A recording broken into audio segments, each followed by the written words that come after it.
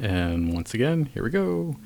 Hello, I'm Anthony Sana. I'm Dr. Michael Smith. And this is Fusion Health Radio, the health, lifestyle, and mindset podcast, episode 28. What is neurosomatic therapy?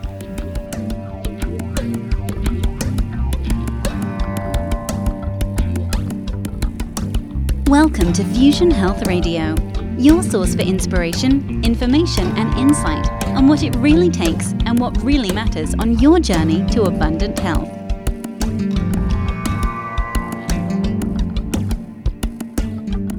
Hello, and welcome to Fusion Health Radio for another adventure behind the microphones.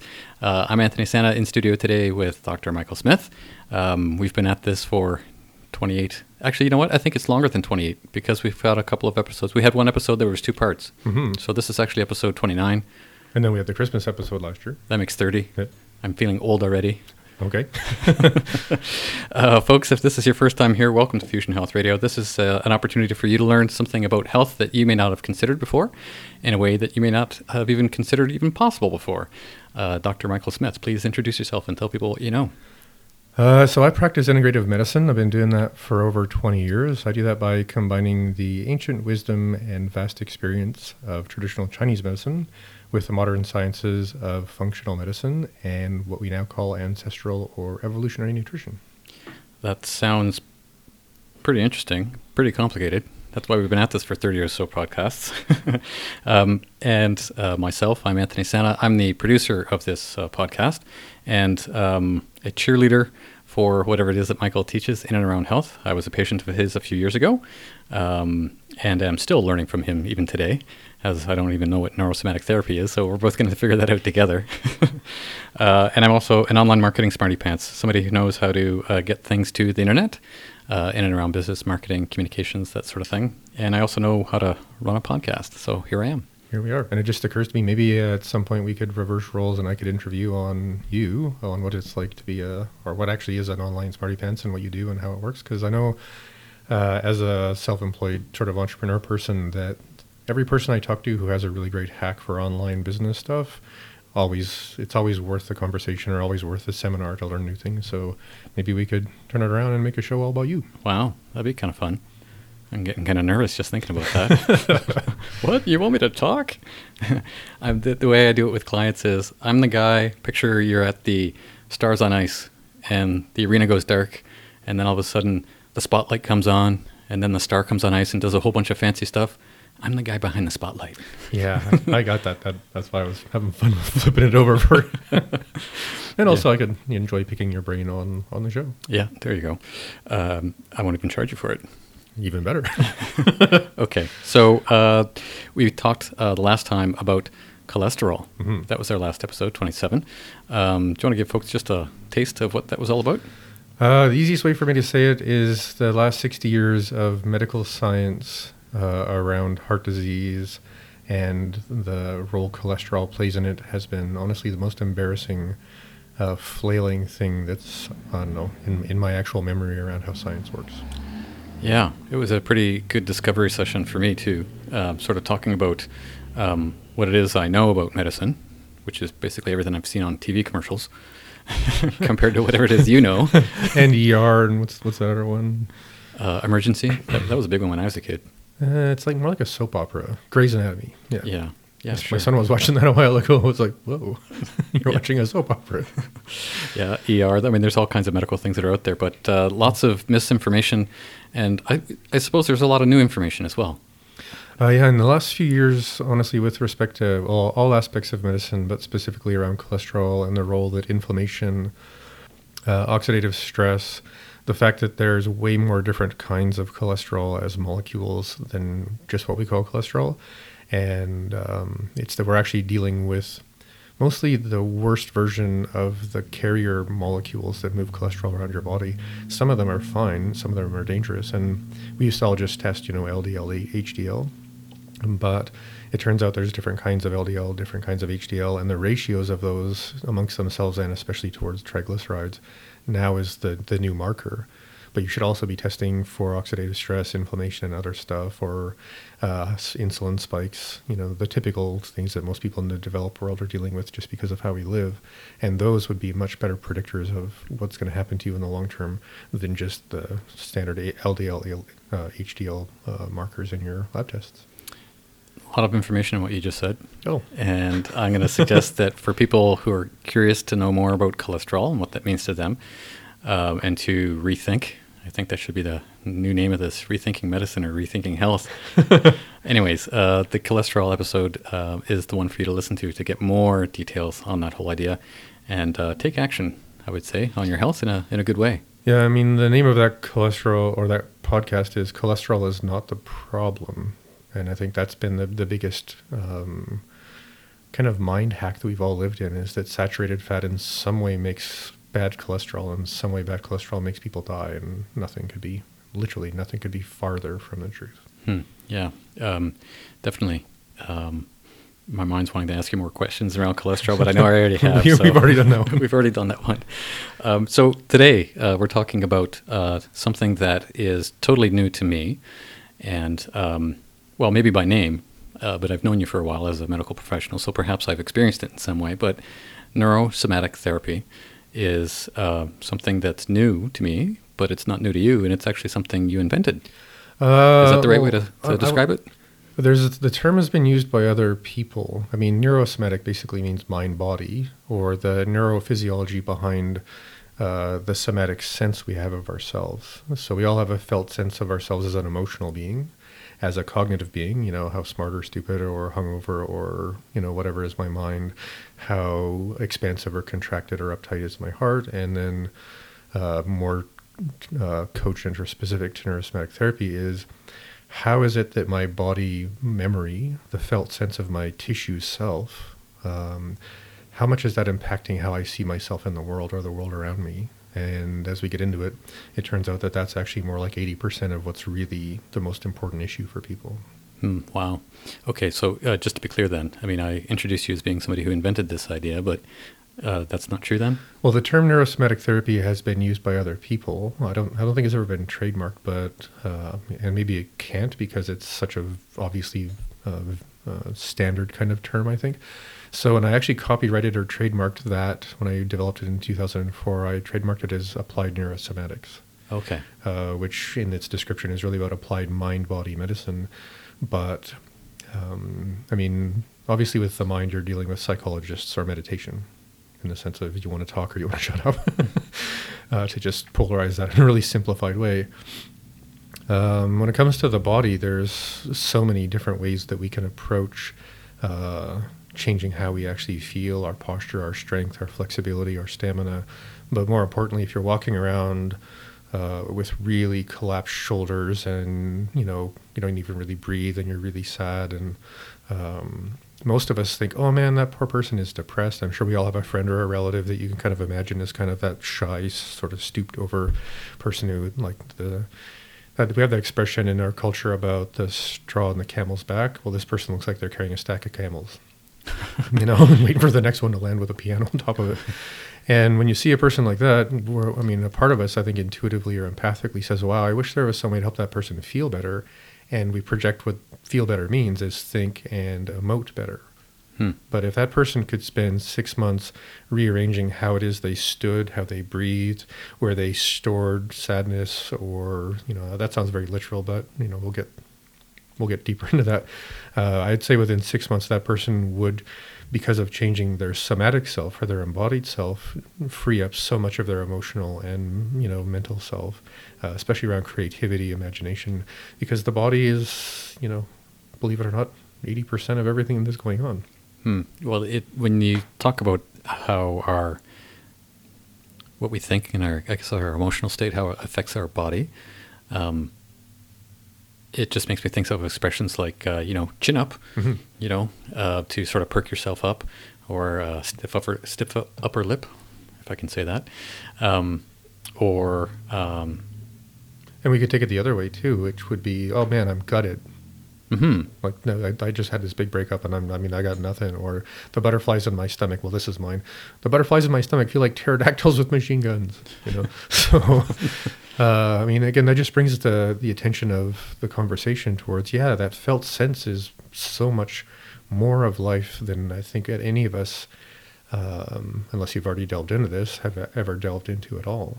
Well, I mean, just that expression there, the having a stiff upper lip, is the, I guess, the epitome in my mind of something that sort of talks to how our physical posture can sort of affect our disposition. And I say the one that's sort of the most used because I see it in movies a lot, right? Referring to the Brits during the war having a stiff upper lip. But it's interesting that it's something that's sort of almost not seen as medicine. I mean, it's almost just seen as something like a colloquialism. It's just sort of an expression, not necessarily something that would actually affect our health in some way. Yeah, and I think that's the biggest sort of flaw to the way this culture has evolved, otherwise it's changing, is we have that kind of misogynistic, over patriarchal sense that, you should just, keep your spine straight, keep your head up, keep your crap together. And in some magical way, that's going to help you in life. It's going to help people see that you're not tired or whatever. But, and I'll try and keep this safe for kids. But, I mean, those people look like they got a cucumber in the wrong orifice. They're sitting on it. Well, they're hiding it from the border guards in a really creepy place. So I mean, that kind of masking opportunity, like, okay, I'll just look like I'm tough and can keep my stuff together and people will respect me or leave me alone or something. And there's no intelligence to that. There's no cooperation. There's no sensing in. There's no empathy. And there's no chance to actually unravel stuff. I mean, so here's two quick examples. Say a person around 8 years old got molested by naughty uncle. And their cousin that they've never met, 8 years old, got into a car accident. Now, both of those experiences are very, very traumatic. One happens, in a heartbeat. The other one happens over a very, very, disgusting, 15 minutes or something. And the way those two individuals are going to embody the memory of that experience will be different because they're different experiences, but they're both basically containing a very visceral and very potent kind of hand grenade of trauma within their somatic and visceral self. And their nervous system has learned that that's just what you do with that kind of an experience. It's like having you adopt a puppy and it's not kind of it turned out to be the kind of puppy that chews up everything and craps everywhere. So now the puppy lives in your that little room people have between your door and your shoes and the other door. I forgot what the name of that room is. Closet? Yeah, that other room. The boot closet or the coat closet or whatever. And because we don't like the puppy, chewing and crapping on everything, we just put it in a little room by itself. And people do the same thing with trauma. So either one of those people may be in their 20s or 30s, maybe they're dealing with addiction or they're on 15 different pharmaceuticals, or they're a yoga teacher, but they're completely viscerally bound and they're still trying to find some way to release it, but they haven't yet. I'm not saying yoga couldn't do that. I'm just saying, for example, that person may be stuck. The real opportunity is to find a way to unwind the holding pattern, so opening the door for the puppy, and then creating the conditions for some of that emotion to move. So just we're going to probably bounce around a bit with this. It's a really hard topic to do in a straight line, but when I developed this and started teaching it, and back in about 2004, we built like an actual treatment center so the students have a chance to practice on people. And in the back, we built 2 rooms that were soundproofed, and the tables that we're using to treat people were actually things that I made that were kind of like higher than usual futons, so that I could put my legs, in a squatting position underneath the table and do what I was doing. But when the patient started to really release stuff, sometimes they would just cry. Sometimes they would get really, really aggressive, and I'd have to deal with them physically. Luckily, I know a little bit about tussling. Sometimes they would just twitch and shake to the point where they would be in what's called myoclonic shaking, which kind of looks like a person having a mild epileptic seizure. Sometimes, not often, but sometimes they would flop around aggressively and flail, but have no idea that they were in the room with me. 2004 or 5. For them, they were back in 1976 when the bad uncle showed up. And there's really no rational way to deal with profound, intense emotion. sorry, if you think you can think your way through this stuff, it's the wrong organ. Anyway, so they would literally flail around the room. So we wanted them to fall off of the table with the least amount of height, and there was no other furniture in the room, so that if they started banging into things, they wouldn't hurt themselves. So I know that might sound freaky. It only happened once in a while to that degree. Most people just twitch a lot and then cry. But in a really good way for those people who think crying's in some way not a good thing. And the kind of release and insight people would get as they went through usually a series of 10 treatments around what's called neuroplasticity, the way they would get to know themselves, and fundamentally at the end of it all, the way they remembered themselves in the world was profoundly different. So their experience of this stress and trauma might have been kind of hidden to them in some way, or perhaps repressed before they came to have a treatment. Yeah. And then as they sort of left, they'd be kind of put through the ringer in some way, clean, refreshed. Well, I guess can I ask your permission to get personal? Sure. So both of us, as far as I know, have experienced a certain amount of childhood trauma. Yeah, I was abused as a kid, sure. Me too. So when do you remember that as a memory? Did you ever forget, or? No. I mean, I remember 2 or 3 specific incidences, but I don't remember how long it happened, like over how many months it happened, or I guess I just have snapshots of specific things that sort of, I guess I would call them benchmarks. This happened. This particular thing was like, oh my God, and this particular thing was like, oh, that's the point where I actually turned it around. And I mean, that's why I'm able to talk about it today without actually even flinching. Yeah, and so, I mean, I'm not going to get into the details, but I've been through those kind of experiences in what I would consider a pretty intense way. And a lot of it, I mean, I remember the violence, but I didn't remember the sexual violence until I was in my mid-30s. And I was actually ceremonially doing things like ayahuasca and other hallucinogens that are very, very potent and in the sense of getting to really know yourself, because it's like truth serum between you and the rest of the universe in a way. And I think in a way I needed that permission and that kind of confidence or resilience or strength to actually be able to see those other memories. And that's true for everyone, is if you don't have the support and I think the psychological, emotional resilience to actually know yourself as, oh no, I'm that kind of person. Because at first, that's the last thing you want to know about yourself, because it's in Western culture, if you've been the victim of some kind of sexual abuse, especially as a child, we kind of walk around with this, scarlet letter S of shame on our chest, which is, we meet a intimate partner and, sorry, I kind of have issues around this because of this and this and this. That's not a great thing to say on the first date, because well, where did they go? I thought they were going to the bathroom. Yeah. So again, I guess I'm just trying to play out the fact that, or the experience that we all compartmentalize those things, and we kind of have like a thumbnail memory. I had this weird visit and something weird happened and it wasn't great, but you don't remember the entire experience. And that's where neurosomatics come in, which is, okay, let's unravel the guarding around it and create a condition of support and consistency so you can actually watch not just the thumbnail image, but the whole tape. Unless you've decided, you know what, I'm actually fine. I don't need to know every detail. And then that's usually good for a lot of people too, because they've made that conscious decision. And I think that's more where I fall into it. Although I know that there's been points in my life with, I guess, other sorts of trauma where I've had that, what did you call it, that twitching thing? Myoclonic shaking? Yeah. Oh, man. I'm like just a Mexican jumping bean on a hot day on your car dash. Yeah, just and that's why we put the table so close to the floor. Yeah. And I know how it feels to be kind of, this is a really, I was going to say cheap. It's not cheap. It's just a very poor descriptor. It felt, I was kind of stuck before, and afterward I wasn't.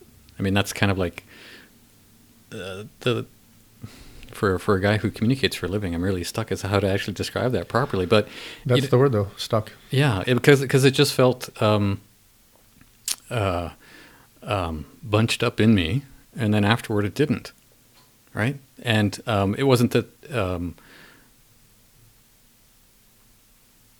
it felt like afterward I had the experience of whatever it was that was bothering me, and I was able to objectively deal with it and look at it and handle it, as opposed to before, where I was kind of all muddled and confused with it and wasn't really sure what the hell was going on.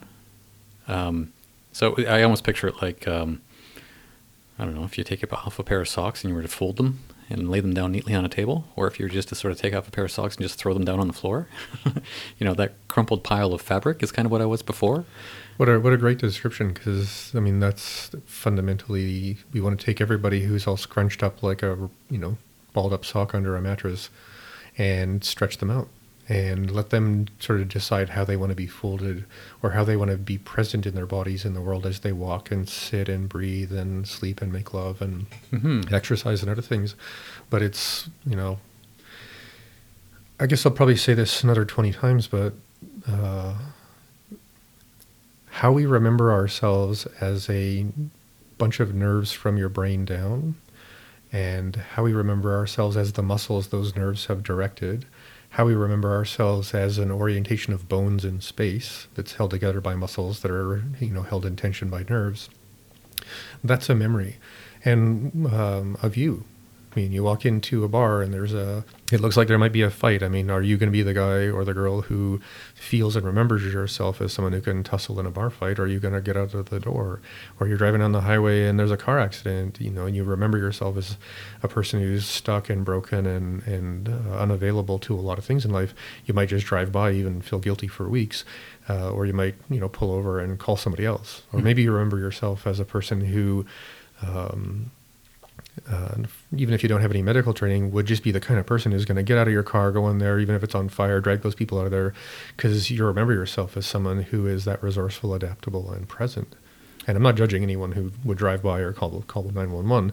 It's just to frame ourselves in the sense of, if you remember yourself as a completely resourceful, adaptable, and present person, I don't think you're going to need any kind of treatment. Whereas if you remember yourself as someone who's got all kinds of limits, issues, aversions, phobias, obviously the memories, almost everyone with any kind of addiction, all of those kind of experiences, that's how you remember yourself. And it's based on how you feel in your body, not just how you have an opinion of yourself. Or if you were to write a descriptor under your resume, I'm great or I suck.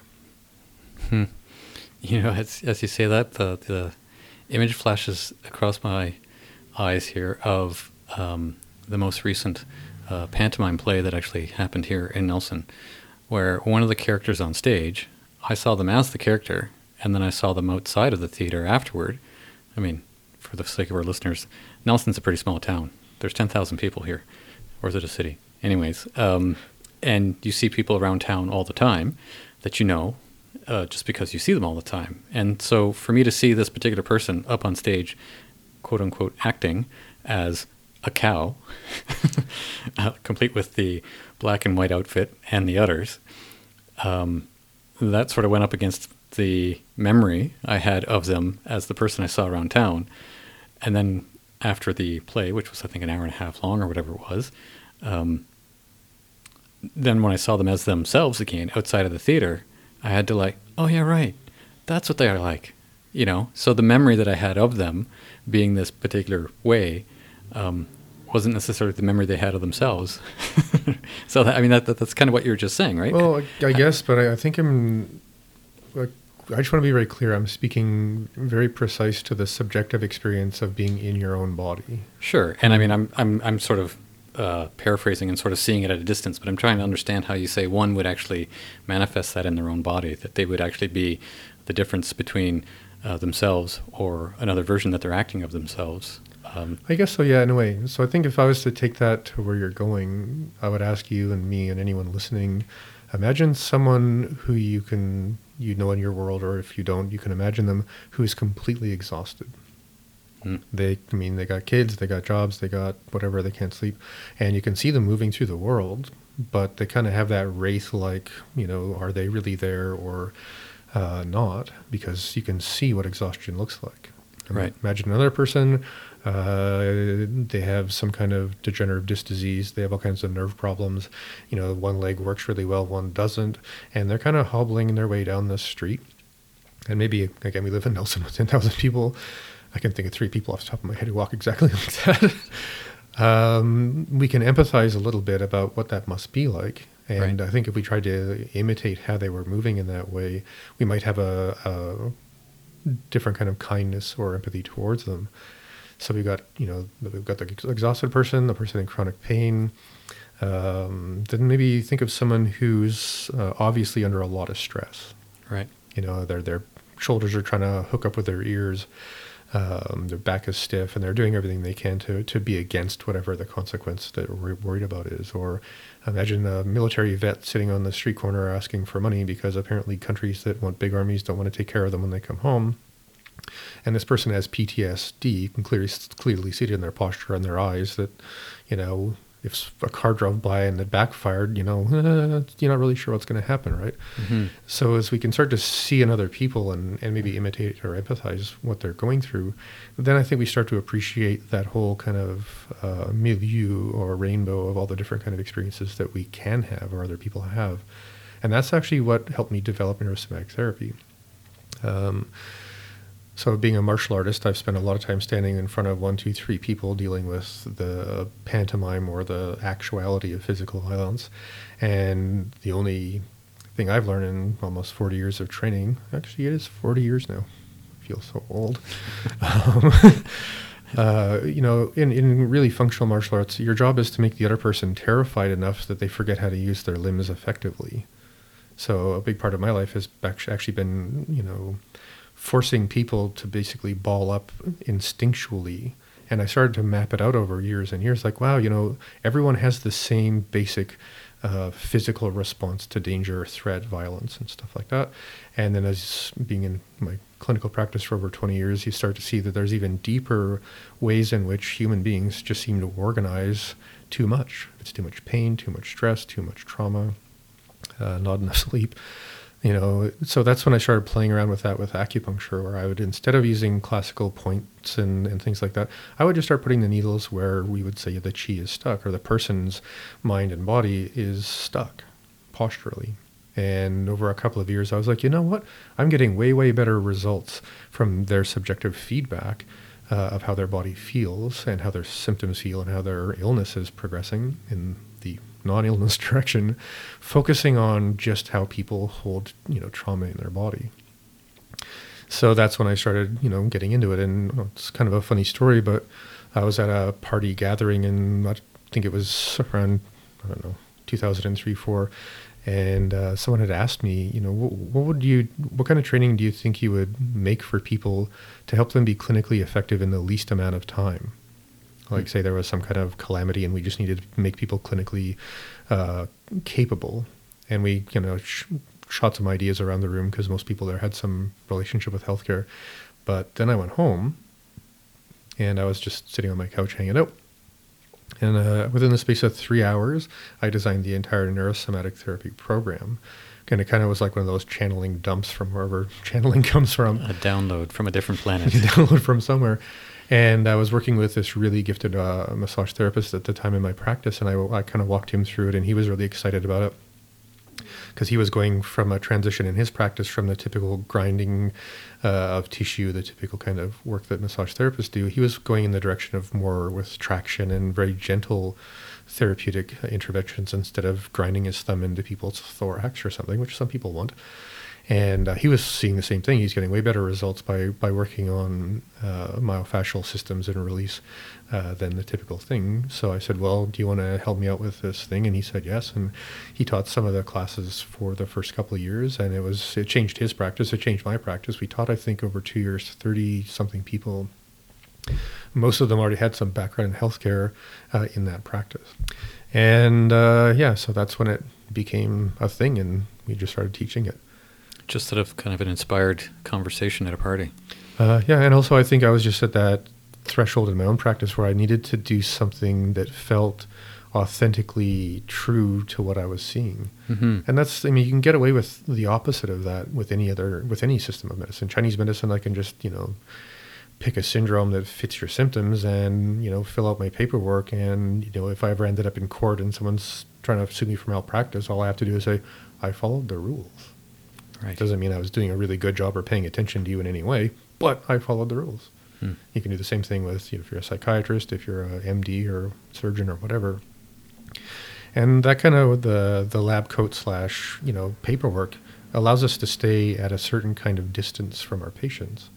And I think it was just a poignant thing in my life that before I was actually, before I provided myself the opportunities to actually remember the things that had happened to me, I was developing a system to help people release the trauma that they had held in their bodies for 30 odd years or whatever. So it was like this perfect timing of intuition, which is, okay, I'm going to need to go deep and, re-experience all these things and let go of the trauma. But that was probably 3 years later when that actually ended up happening, where I was, going into ceremonies and dealing with that myself. So who knows if I wasn't just doing a little bit of, you're going to need this, so figure it out. A little bit of Dr. Heal Thyself forecasting. Yeah. But at the same time, I was also just learning that, for me to be happy with me and for me to really help my patients, I had to engage deeply, within myself or within their experience, what's really going on. And that's sometimes very, very different than whatever syndrome we can label a person as having. The whole approach to finding this process and actually going through it, at one point did you actually say to yourself, I'm doing this just for me, or I'm onto something bigger? It was years later that I realized I was doing this for me too. Wow. And then I was so grateful to have actually had the people that I was working with, because when I needed to unravel, there was this group of people that were trained in exactly the way I was comfortable with unraveling. Well, I would say comfortable, but at least I trusted it enough to, dive in. Is there something you can say to sort of describe, I guess, the process or what's actually involved? We've been talking about, I guess, laying a foundation for the idea of what neurosomatic therapy can be, trying to paint a picture for people around that avenue of health, that way of thinking. But so if I was to come to you and say, hey, can you do this? And you'd said yes, I'd say, so what are you going to do? So what I would do to begin with is help you figure out how to express what's called a somatograph, or usually what I would do is have a photocopy of the human body front and back, like an outline, and offer a person a chance to either just scribble where they felt pain or soreness, or draw more sort of symbolic images. Some people would take that piece of paper home and come back with a piece of art on a completely different piece of paper, that for them symbolized what it was, that their inner world and their sort of tissue sense of their inner world was like. And I really wish to this day that I had taken pictures. I don't think phones had cameras then. Maybe they did. I'm always 10 years behind what's going on with technology. But some of them were so beautiful and so just so precise that, I would have never come up with that. I'm not very artistic in that way. But, you get to know the person. They show you this picture. You're like, yep, that's exactly what I would have done if I had this kind of artistic, way of seeing things. So we first do that so that a person can, basically so that that I know that whatever I'm doing with your tissue is about trauma and distress and emotional stuff, instead of, oh yeah, sure, I'll just get that kink out of your neck. Right? Because that changes what's going on. Even if I'm just using acupuncture, I know that needle's where you're holding on to whatever your dad did to you, not just, that kink in your neck. So as things release, what changes is more specific to our experience than just our boo-boo. Right. So I'll get into this later, and I think this might be a bit of a longer show, but there's 8 different specific layers of embodiment that are involved in the practice of neurosomatic therapy, and I'll come back to that. But usually once we have that somatograph and that picture, then that gives me a sense of which layers are the most involved and how much this person, how long I would expect this person to be able to how long it would take for this person to release most of that. I mean, you never know, but, people want a best guess, how many treatments, doc? Right.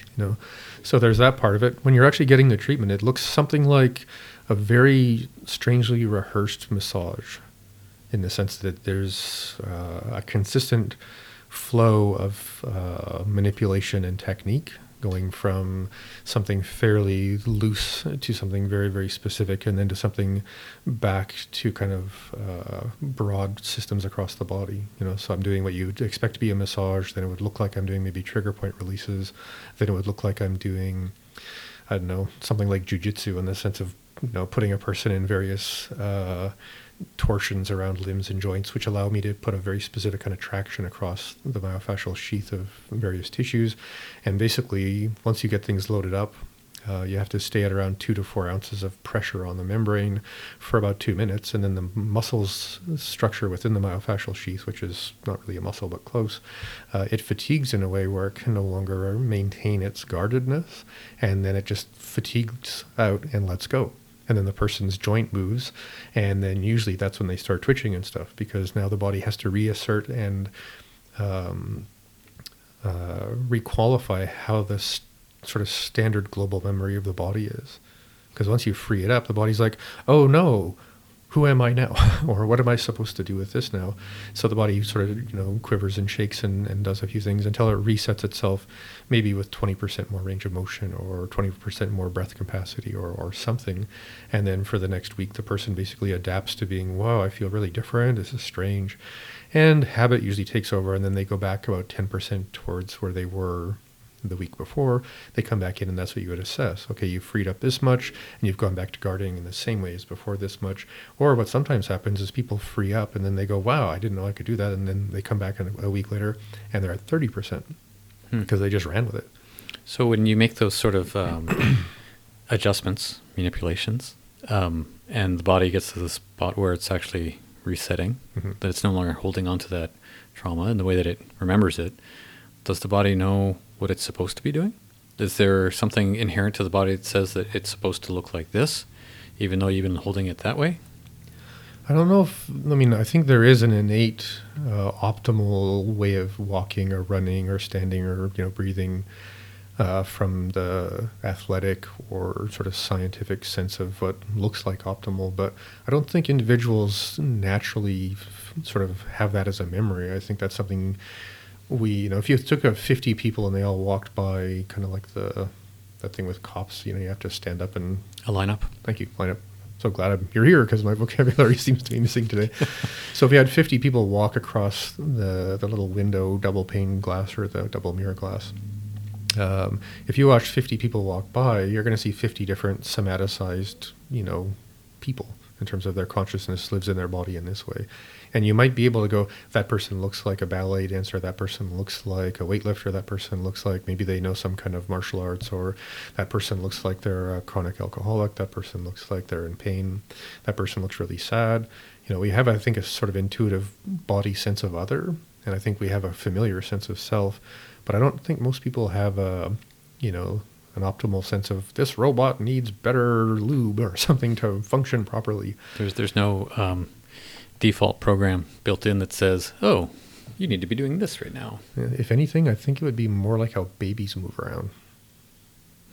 This is a weird total aside, but I saw this thing, it was about a year ago, where they took a 2-year-old kid and put it in front of a bunch of fitness experts. They were yoga teachers, dancers, other people who were super fit, and their job was to do everything the baby did for 6 hours.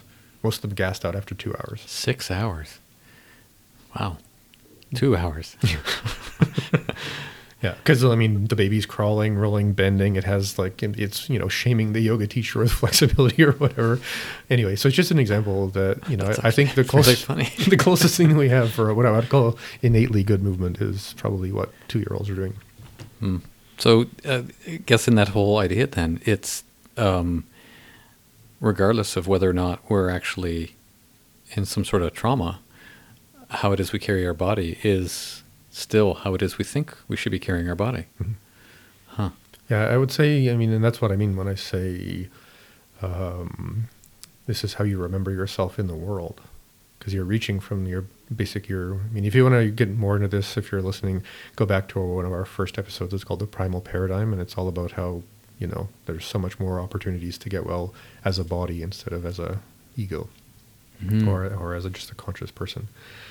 Anyway, so we all move through the world, and our capacity of not only functionality, but adaptability, resourcefulness, our ability to be present is honestly determined by how you basically feel in the world. Now, I'm going to look at this completely the other way, too. So, for some reason, I just had a flash in front of my eyes of Stephen Hawking. Okay. And there's this guy, he has very limited movement of his body. He's in a recumbent wheelchair. He has a whole bunch of things that can create a lot of pain and tension. And do you know what the illness was that actually put him in that state? Doesn't come to mind right now, but I'd love to look it up. Was it ALS or something? Or maybe. I don't know. I'm not sure. But anyway, so I imagine what it would be like to be that person. So it's not like we all have to walk around with some Apollonian, iconic kind of body image. I think it's just getting very, very aware that it's your awareness of your body and how it feels that determines, I guess your adaptability. Whereas if you're just running on automatic, then you're going to deal with other people as if you're on automatic, which makes most people what we call an asshole. Yeah. An air of confidence. And sometimes it's a stinky air of confidence. Yeah. Well, that brings up a really fun little, what would we call that? Homework? Exercise? Well, it's kind of a mental hack. Okay. So I'll throw this out, and then we got to get back to the show. This is a part of the show. This is a podcast. We can do this. Yeah. You're allowed.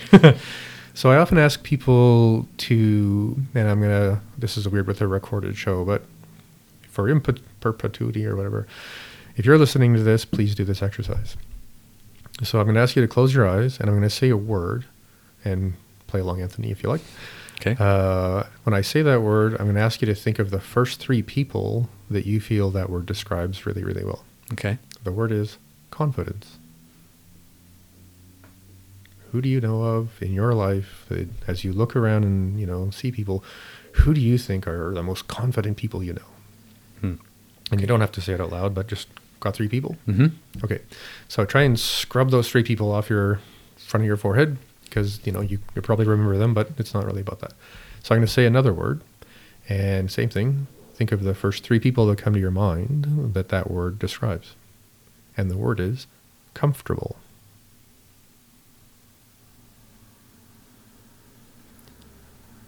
So were they the same three people? No. Yeah. And that's my point, is that most people who appear confident are usually overcompensating. Most people who are comfortable, they got confidence, by the, bucket load. Mm-hmm. Interesting. Because comfortable is the new confident. And it's on sale. Download it here. See that over images of whatever on Facebook for the next 200 years.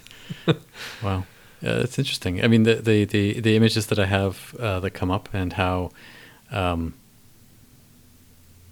it was almost easier to think of people who are confident than it was people who are comfortable. Yeah, I mean, that's I think the point of where neurosomatic therapy came from. Is I think I was uncomfortable enough, and I was seeing most of the patients I was seeing were uncomfortable enough, and for whatever reason, intuitively, I was like, why don't I just work on the way that looks, from that empathic, intuitive sense. Like, let's just unravel the tension and strengthen the weakness, and, sort stuff out over time. And people who have a better sense of embodiment have a better sense of themselves. So we've been talking about this idea of what neurosomatic understanding is. And I'm curious, how do they play the home game? How do they take this information that they've learned about how it is they carry themselves and that sort of things? What can they do in their own lives? Is there some sort of advice or some sort of direction you can give them? Well, the thing that usually it has the most benefit, actually, is for me to reverse engineer the whole thing, so that anyone listening goes, oh yeah, and then oh yeah, and then oh yeah. And then hopefully with their own practices around physicality, if it's yoga, qigong, or something, they can attend to those opportunities. Or hopefully they can go to see someone who's got some kind of basic training around mind-body medicine. I mean, pretty much anybody who's had their hands on people for 10 years is going to be able to help you, so that you can focus in on where you need to change. So this is going to, I have no idea how long this is going to take, but this is the way I have to do this for people in general to get this. Okay. So let's imagine ourselves in an environment that allows us to appreciate the human experience of stress. So, and I've done this probably 500 times now. Please just hang on, and it'll all make sense in a minute. So imagine that you're on a teeter-totter. You know those little games that kids play, one goes up and down thing on a, yeah. So it's a teeter-totter, and for whatever reason, the teeter-totter is in a squash court. Okay. Because that's about the right size for him. So there you are standing in the middle of the teeter-totter. You're not on one end or the other. And I'm just going to ask you to appreciate that the wall in front of you is the wall of opportunity, reward, connection, friendship, whatever it is you're trying to see happen next. If it's, that person you want to date or that much money you need to pay off a bill, we're kind of driven to move ahead to where we can solve problems. And hopefully that includes, things like connection, things like friendship, things that are actually, important to humans before the internet. Those old-fashioned values. Yeah, stuff like that. So the wall in front of you is, instinctually good for you. The wall behind you is, it's behind you, so it's looming with all kinds of, teeth and claws and monsters and dangers and basically consequences that we're all trying to get away from, obviously for most people, the bills are behind you and your paycheck's in front of you, and we just keep moving towards paychecks. Okay. Sorry, that was a bit cynical, but I'm trying to appreciate things. If you had more trauma in your life, the wall in front of you is people who aren't insane and dangerous, and the wall behind you is that bad uncle or whoever. Right? So back to the teeter-totter, right? If you start to move, and this is a martial arts thing, so if I'm sitting on the teeter-totter and I move towards the wall that's in front of me, and the teeter-totter is going to tilt forward, that's me on a very specific level saying yes to whatever is in front of me. And again, in the martial arts, that's the bad guy, or him and his friends, or, ninjas, whatever you're thinking Kung Fu's going to take care of in your life. So until you're willing to say yes to something, you're typically saying no. And this is the difference between what I would call effective combative training and self-defense training, because self-defense training starts with blocking and saying no. And there's no way to be effective at something as predatory as violence when you're trying to cringe backwards away from the situation and say no. So whatever it is you're dealing with in your life, first thing is to kind of self-assess how far back on the teeter-totter of oh no am I, with that particular thing in front of me. And as I go back towards the no experience, intuitively I think we all just naturally go, I'm moving towards the really bad stuff as I move away from this present bad thing. And that's stuck. Whereas if we all have the things behind us, we all have the things in front of us, be it a mugger or, that job you've always wanted. Ninjas, something. But as long as I can find the capacity, the willingness to tilt the teeter-totter forward and move towards that wall, then that's my kind of go-to SOP or standing operating procedure as a being in life. So if I was to play that out just a couple more ways, you're standing on the teeter-totter, you're trying to find a way between your yes and no self. And I think that's probably most of us between 20 and 45. Okay. In the sense of how we grow and what we eventually kind of own in ourselves, or what we eventually end up needing treatment for because we can't deal, because that happens too, right? So let's say that those walls are really, really close to your teeter-totter. You're under a lot of pressure. The consequences are very proximal to you. Like it's every day I've got to solve problems. I got to put out fires. Oh my God. So depending on how many days, weeks, and months you've dealt with that kind of compression of trauma and consequences, that's going to load up your system because every day you wake up on the teeter-totter, yes or no, but the walls are trying to squish you. And we could take that out the other way, where you're standing on the teeter-totter, maybe you're rocking and back and forth, trying to really get a sense of how to be in the world, but the walls are really far away from you. Like somewhere in the future, way out there is some opportunity, maybe. And somewhere in the past, back there, somewhere behind me is probably like my landlord looking for a rent check or something. And those are people that are typically what we would call people suffering from addiction, or they're in a dissociative haze, or they're on enough pharmaceuticals to forget how to really give a crap about either way. And that's sort of the weird game of being in the modern world is, I know it's a weird image, but we're all on our particular teeter-totter of feeling effective in the world, and the things that we either want to move towards or away from are either at a reasonable distance, comfortable. And I would say most people who are successful in life and can sleep at night, they've figured out a way to get those walls at just the right distance. If the walls are too close, you're basically living in a very compressed, anxious, high consequence world. And if you're addled enough on pharmaceuticals or recreational drugs, the walls don't even seem to matter anymore. I mean, there's probably 1,000 options, but I would say those are the three that I would ask people to sort of take on as, oh yeah, I guess that does sort of play out my individual subjective sense of how rough and tough and stressful life is going to be. Wow. I'm just stuck on a teeter-totter here, just trying to take that all in. I'm sure for the folks that are listening. If I could mimic some kind of Muzak, I probably will, just to get people take this moment, folks, and where do you fit in those Fusion Health Radio, brought to you by Mental Floss. Able to help you deal with being on a teeter-totter. Wow. So that's sort of, I would call eagle view or broad strokes. Like that's just what, human lives, 21st century, we're all a little bit bat poop crazy nowadays because of how rapid things are. And what's important has changed. Anyway, I don't want to go too far into that. Okay, so if you're listening to this, hope that helped you at least frame you or someone you know in the world. So now we're going to get a little bit into the neurology part of it, and it's not very much. So I'm just going to ask anyone listening, including me and you, to stretch out one of your arms and snap your fingers if you're good at snapping fingers. Okay, so we can all do that. So imagine that your arm is a nerve, and it goes from your brain through your spine to a muscle. And the thing that snaps the fingers is the moment when the nerve tells the muscle to contract rapidly because we need to do something. If it's get up and run or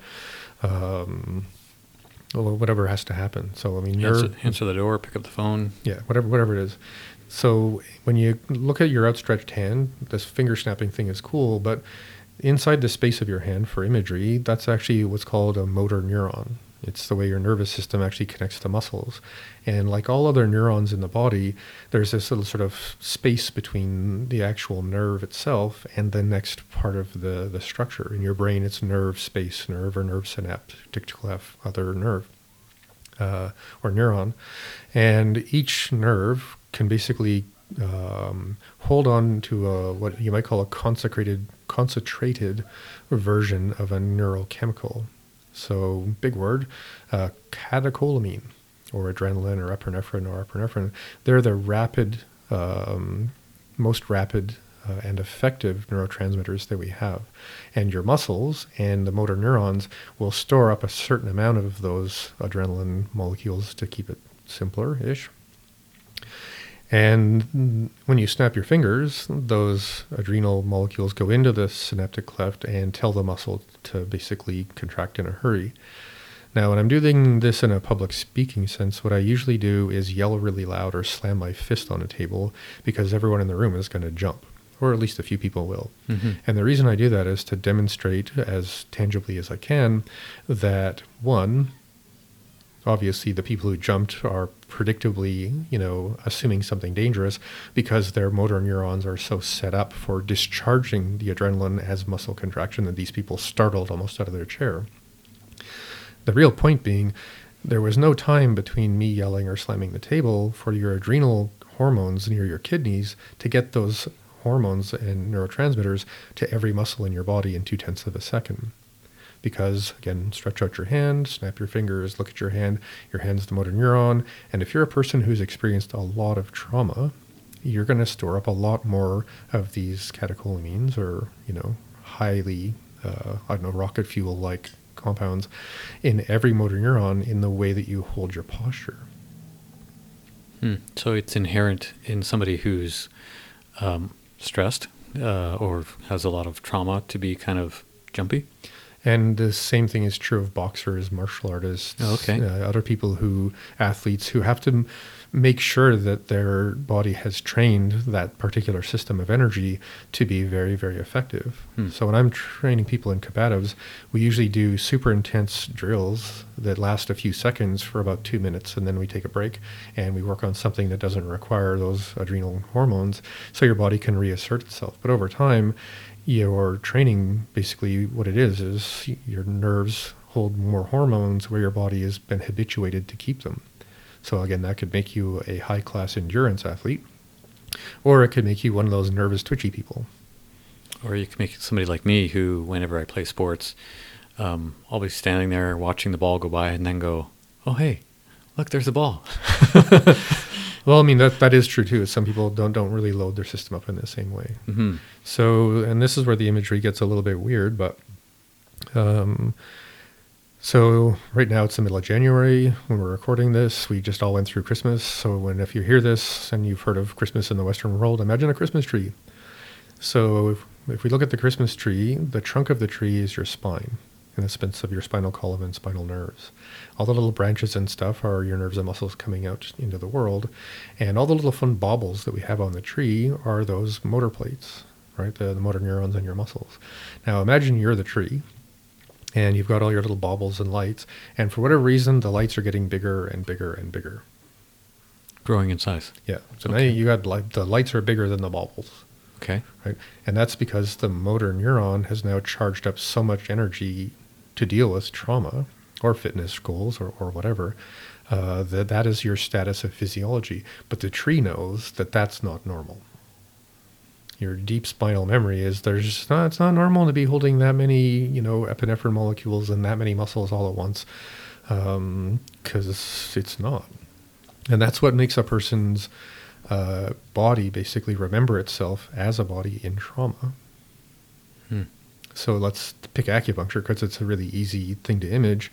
And this is honestly one of the most obvious ways acupuncture works. We go in there with these little tiny needles and you poke the motor plates, the motor neurons, to let all those inflammatory reactive compounds secrete out into normal circulation and get discharged. And that's where that twitching and sometimes stuff can happen, right? Yeah, because your body has to metabolize that as kinesthetic energy. Sometimes your body can just clear it out as waste, or you just get nauseous, or for a couple of days you get flu symptoms. Well, I remember that one time you gave me a needle somewhere on the back of my leg, and it felt like 50,000 volts ran out the bottom of my foot. Was that the same thing? Not precisely, no, but that's Okay. effective in a similar way, but just a different part of the nervous system. Right. Anyway, so a person with PTSD, myself included, we're often people who look for situations that are really, really high consequence, high adrenaline. We get called adrenaline junkies because it's very healthy for people who've experienced a lot of trauma to find other ways to basically dispel the congestion of those highly, corrosive rocket fuel hormones. So as long as I can get enough exercise and it's intense enough, I feel fine. If I don't get enough exercise, I think it's about 3 weeks. And that's actually when your body goes from normal muscle tone because of activity and it starts atrophying tone and then eating up your muscles for other things because apparently we don't need them anymore. That's when I start to feel the least at peace and the most edgy because I haven't done anything and my body's rearranging itself towards cocoon Mike instead of athlete Mike. Interesting. I mean, as you're saying that, I'm just imagining the listeners, including myself, painting a much clearer picture of what this all means in terms of what am I trying to say here?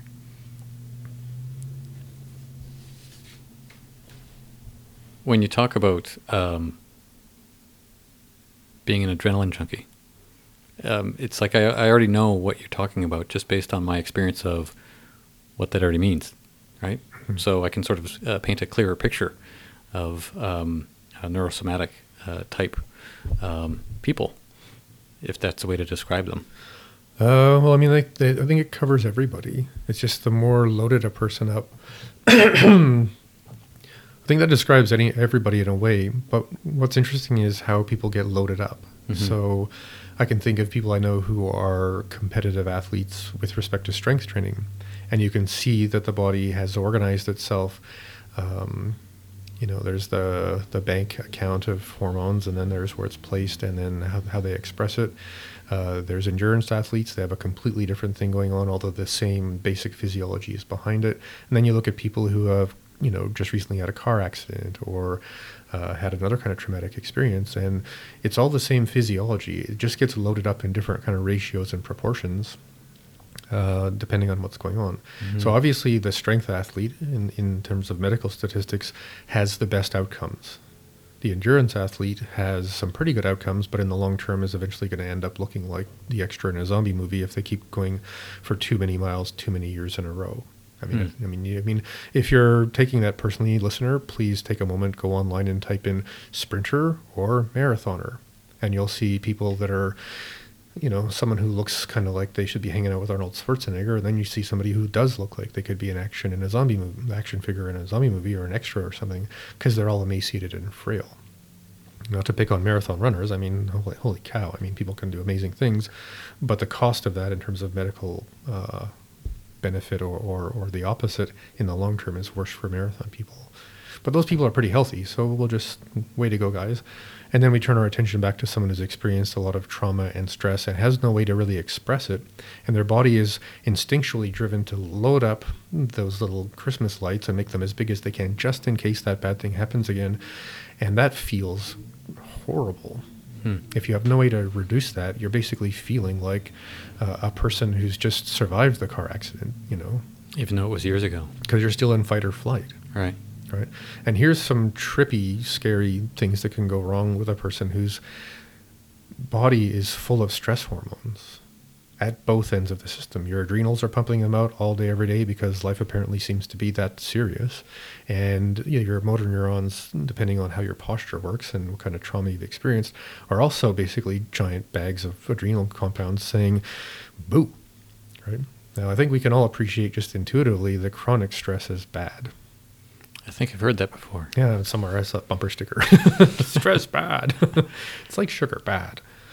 So if you're having chronic stress, you're going to end up first having chronic digestive problems, because your body has to keep your blood in your muscles to discharge that adrenaline that magically seems to need to be there. Right? So how are you going to digest your food when your blood's in your, legs and arms waiting for the tigers to come into the room? You're going to develop anxiety. You're going to develop phobias. You're going to develop eventually depression, because high stress hormones over time actually gobble up neurotransmitters. So you could have the best attitude, but eventually you're going to get worn down and experience more depression, more insomnia. Eventually you're going to trigger your immune system, which I can get into the details if we choose to. Your immune system starts to kind of flop around in some really weird ways, and then you start producing either depletion of immune system in certain areas or overreactions of your immune system in certain areas. So you're either catching everything or you're having allergies, in the sense of flus and stuff like that. In the long term, we're looking at infertility, impotence, and in the really long term, you're looking at Alzheimer's. And in the really long term, you're looking at daisies growing up over your head. What's the name of that flower? I forgot. I remember you telling me something once. If it relates, you tell me, please. Movement is metabolic sunshine. That's it. Yeah. Like the ability to be able to move the body. I think you were talking about being more physically active, but in this case, it sounds like movement of things that are stuck is kind of medicine, because it clears up all the decorations off of my Christmas tree. Pretty much. There's a quote out of the Tao Te Ching from Taoism, which is, that which is young, soft, and pliable is life, and that which is old and hard and brittle is of death.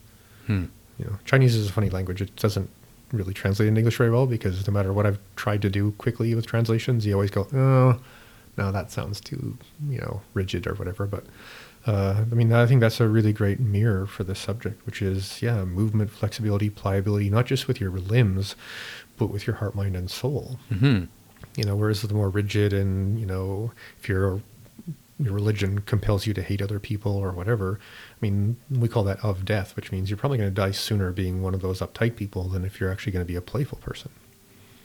Yeah. It's as you say that, that just sounds so obvious. And yet, as we've been talking about how people manifest stress and things in their body, some people just don't, I guess they just don't see it when they look in the mirror. They didn't know that it was actually there. I think there's a part of us that, that's our guile.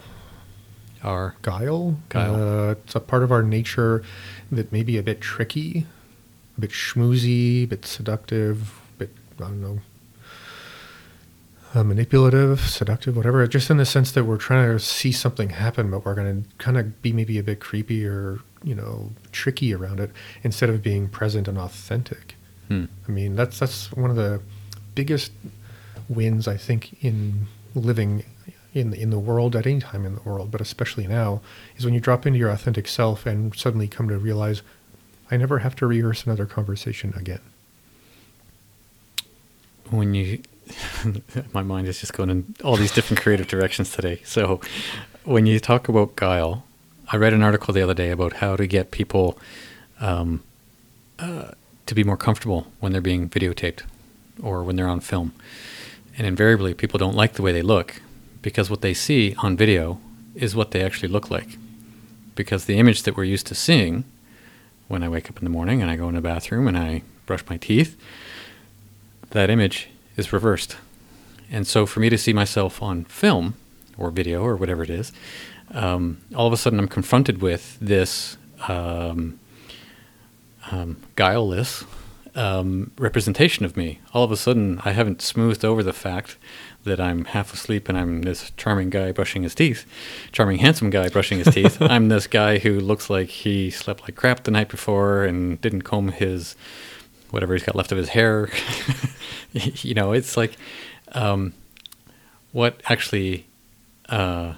actually see when I look in the mirror, what I actually see when I experience the world, when I go out there and when I do things, has a certain level of BS sort of painting the picture, as opposed to seeing it, cold hard facts, video. That's what you look like, buddy. That skinny brown guy right there with the toothbrush. That's you.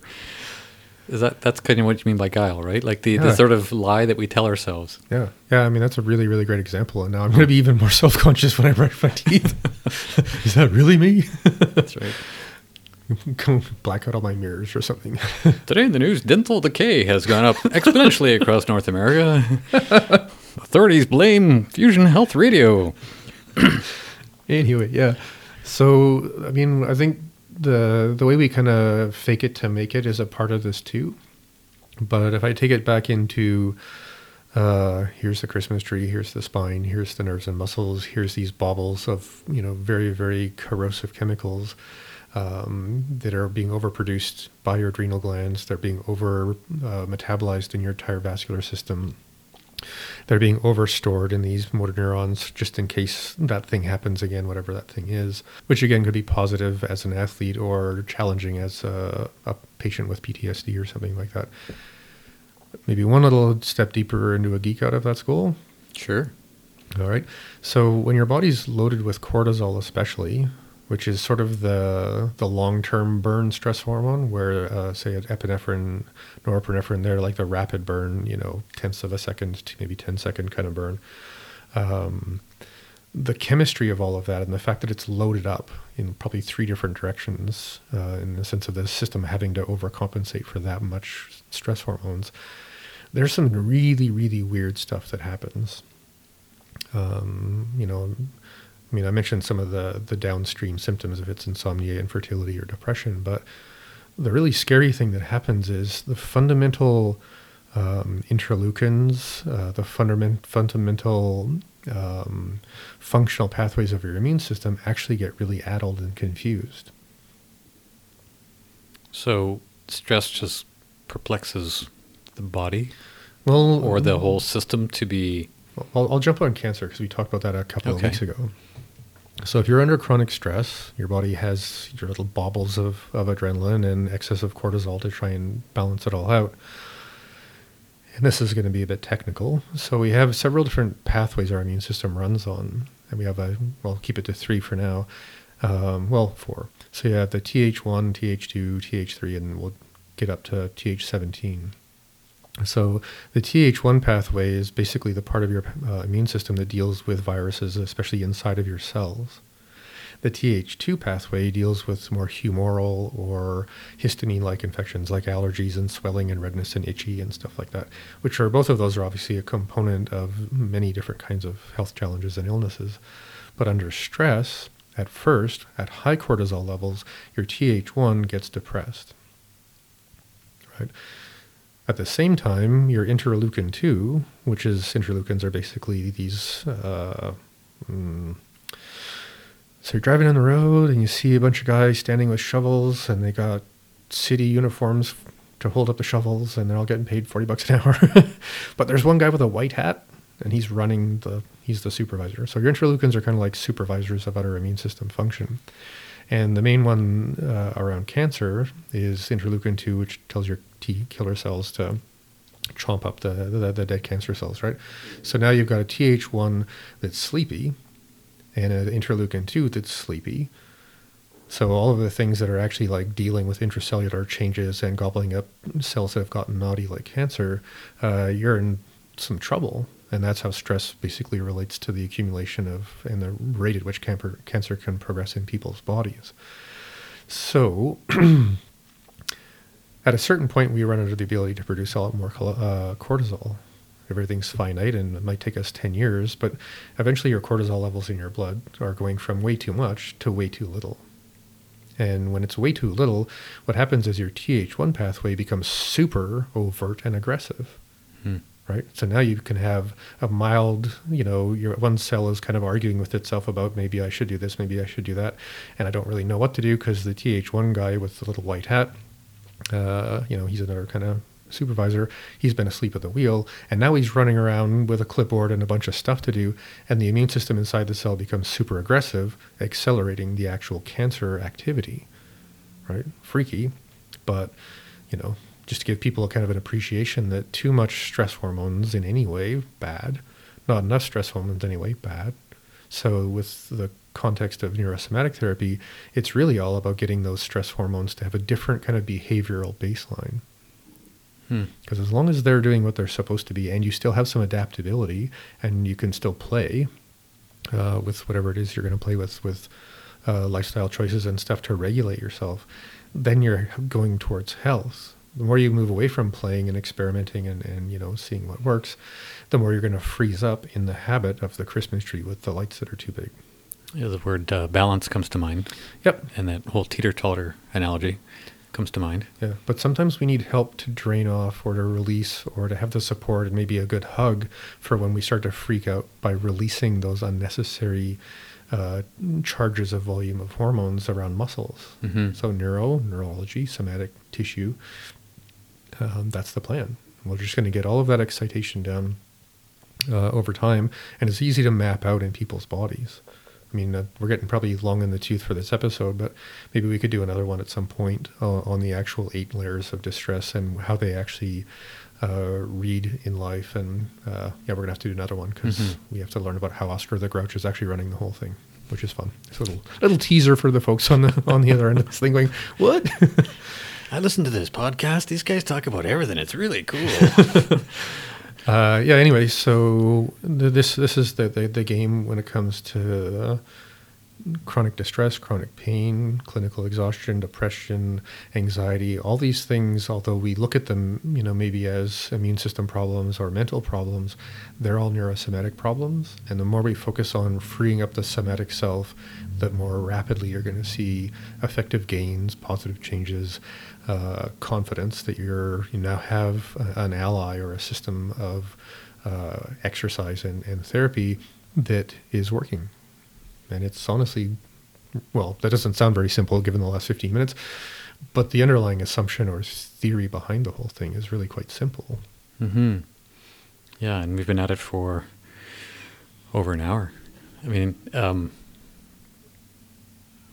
this is certainly something that I would need to listen back to again to sort of really have these ideas sink in. But I'm curious, is there more that you wanted to sort of share on the whole idea of neurosomatic? Did we sort of touch all the bases? I think we should do neurosomatic theory part 2, the practice, in the sense of if you're a clinician, I'm sure within an hour of talking about the actual systematic approach might guide some of the clinicians listening to experiment with that. And people who are kind of caught up in that thing themselves, you can use your qigong, your yoga, your stretching, your time in the sauna room, the time you take to get a massage or acupuncture as a patient to focus in on the areas where you intuitively feel you are actually charged up. Because humans, for whatever reason, we all respond to imminent threat and danger and consequence in the same order. That's pretty cool. Yeah. So the next episode, well, I had planned on something else, but Well, if we'll decide. But either the next one or one really soon is going to be about the practice of neurosomatic therapy. Wow. Very interesting ideas shared today. My brain is still reeling with imagery, ninjas on teeter-totters, and Oscar the Grouch, and everything else that we talked about today. And not to dismiss what you're saying at all, but just to say that I'm going to have to listen back to this one more than once to let it really sink in. Great conversation today, Michael. Me too. So for me, it's a very passionate subject because it honestly saved my life and it saved a lot of other people too. Yeah, wow. Dear listener, if you've enjoyed what you heard today, then you're probably a health geek like Michael and I are. He might be a little bit more geeky. And I encourage you to share this with a friend who might be interested in hearing more about what we have to say. There are, as we talked at the top of the podcast, 30 episodes in this archive. You can go back and you can learn all kinds of things. Native wisdom, primal medicine. What else have we talked about? Cancer, cholesterol. Those are the most recent. Yeah, lots about nutrition. The brain. Oh yeah, we did 5 on neurology. That was fun. Yeah. So, health geeks, this one is for you. Fusion Health Radio is an opportunity for you to learn all kinds of neat and wonderful things. You can connect with us. Anything you heard today, please feel free to find us on Facebook. Look for Fusion Health Radio there. You can leave us a kudo, a comment, a complaint. We want to hear it all because we want to know you're listening. And if you have any kind of questions about medical-related things, certainly you can get in touch with Michael that way. I'm sure you'd be happy to hear some kind of questions, hey, Michael? Yeah, I'm really curious of, the pros, the cons, and what could help you the most. You know, if you're a practitioner, that would be cool to know what you practice and, what little biohack might be the thing you're trying to figure out. Yeah, sounds good. Thanks for listening, folks. We will see you in the next podcast. This has been Fusion Health Radio, the health, lifestyle, and mindset podcast. I'm Anthony Sana. I'm Dr. Michael Smith, and please rate and review us on iTunes, because that's apparently how the internet knows that we're real. Yeah, we're real. I think so. See you, Michael. Thanks. Yeah, thank you. You have been listening to Fusion Health Radio. Please add your comments or post a question at Facebook/Fusion Health Radio.